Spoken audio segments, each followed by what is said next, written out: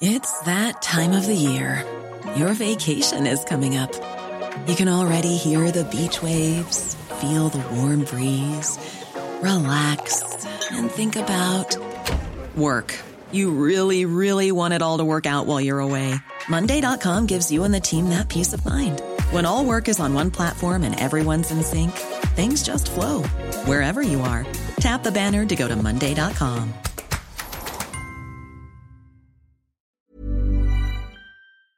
Hi, I'm Lawrence Dallaglio, host of the Evening Standard Rugby Podcast, brought to you in partnership with QBE Business Insurance. The show is available to listen to now and right up to the end of the season, when the winners of the Champions Cup will be crowned at Tottenham Hotspur Stadium, and the fight for the Premiership title will be decided at Twickenham. QBE is one of the world's leading insurers, and they will help your business build resilience through risk management and insurance solutions. Subscribe and download now, wherever you get your podcasts. Thanks for listening. From London, I'm John Weeks, and this is The Standard. As King Charles begins treatment following the announcement of his cancer diagnosis yesterday, Monday, world leaders have been sending well wishes and messages of support, including PM Rishi Sunak, who's confirmed to BBC Radio 5 Live that the King's cancer was caught early. Well, obviously, like everyone else, you're shocked and sad, and just all our thoughts are with him and his family.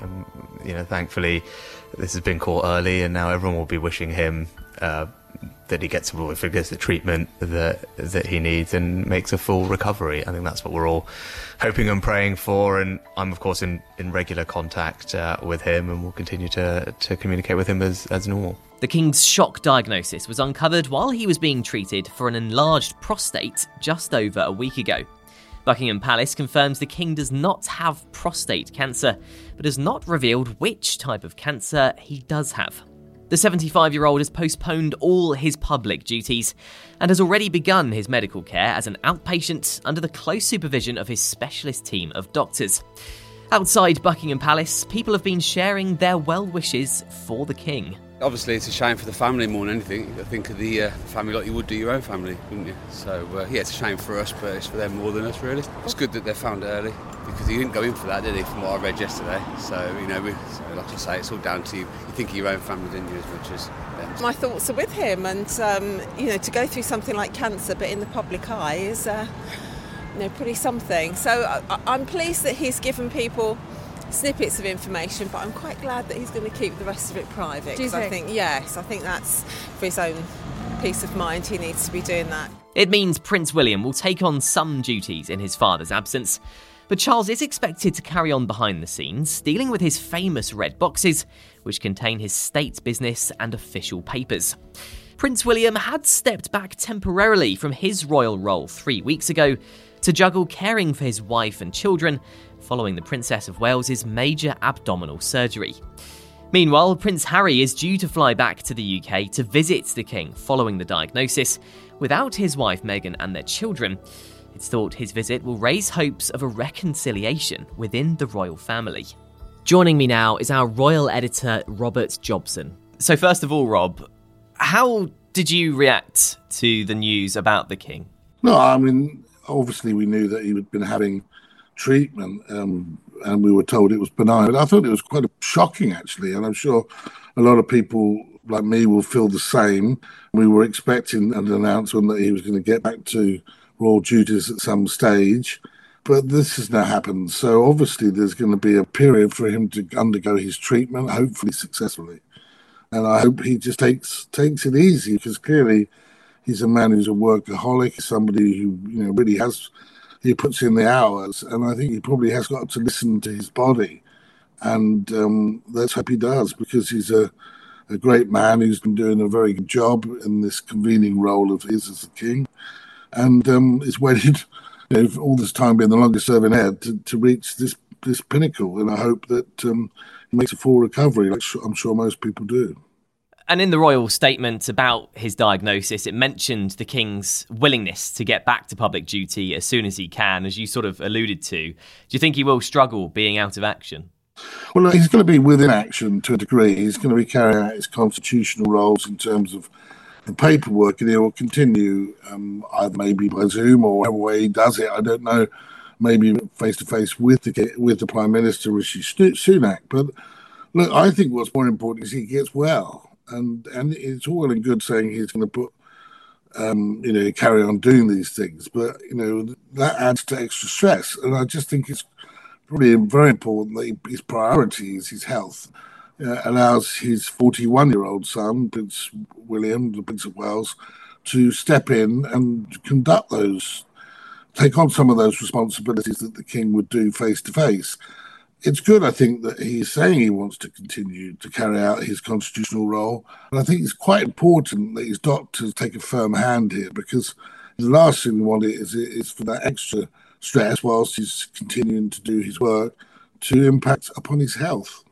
And do you think Prince William will take on some of those face-to-face duties, as you said? I think both he, supported ably by the Princess Royal and the Queen Camilla, and other members of the firm will rally around the King to support him. But I think the onus is on William now to step up. I think we shouldn't expect everything of him. He's also got his wife, Catherine, and Princess of Wales is recuperating from abdominal surgery, major surgery, at home at Adelaide's house. So I do think that we should, hopefully not overload him, but at the same time, he's a young, fit man, and he knows exactly what is expected of him. And what did you make of his decision to share the diagnosis, Rob? Do you think we'll get any more information, perhaps, about the specific type of cancer? I don't, and I don't think we necessarily should, and if there shouldn't really be any speculation about that. It's a private matter what cancer it is. Clearly, he wanted to share the idea that he was having a procedure for what was a benign procedure for his prostate, but it was during that procedure that they discovered another form of cancer. So, look, I think it's a private matter in that regard. I don't expect there to be regular bulletins. King is up and about, is able to conduct constitutional matters. So I think that won't necessarily come out. And if so, it shouldn't really be speculated upon. Hopefully most media outlets will respect that. The positive thing, it seems, is that the cancer has actually been caught early, which is normally a good thing. Do we have any indication at all how long this treatment might last? Yeah, well, we understand that it has been caught early. And in fact, Rishi Sunak confirmed that today when he was interviewed. We don't know how long the treatment will last because they're not being specific about that. But he has started the treatment, His Majesty. And over a period of time, he will then finish that course of treatment and then he will have to recuperate. So I don't see that we'll necessarily be actually seeing the King in public for many months. And we know that US President Joe Biden is set to call the King and send his well wishes. I imagine he'll actually be getting quite a lot of calls and support from around the world, won't he?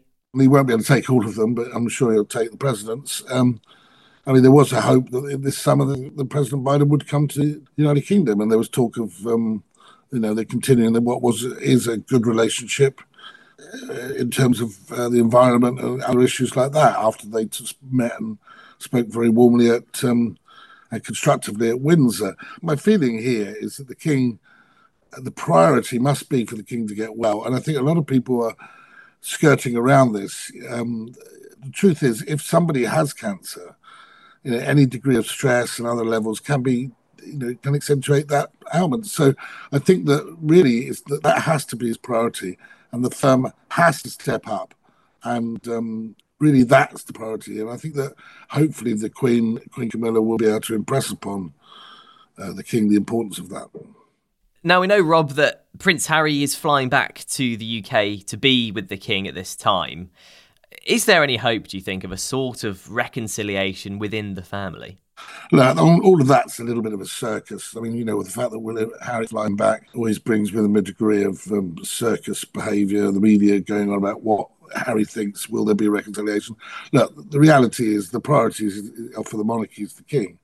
The fact that his son is flying in, it probably isn't. In a way, it's good that he's doing it, and maybe he can see his dad and chat. But his fathers wouldn't want all this sort of fuss. Whether he gets a reconciliation with William, whether the King bangs heads together. Well, he may well do, but I think most people, understand why Harry's flying in, but it's not necessarily something that they would necessarily want.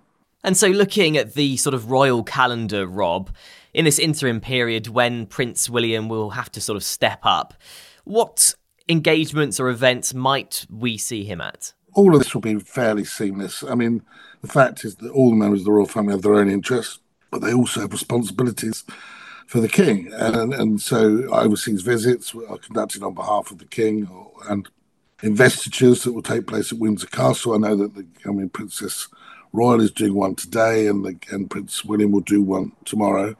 Things such as audiences with ambassadors and audiences that the king cannot do, which are quite regular actually. People that foreign ambassadors, etc. Those things I think that probably William will do in his father's stead. There's more news, interviews and analysis in the Evening Standard newspaper and at standard.co.uk. Thanks for listening. We're back tomorrow afternoon at 4:00.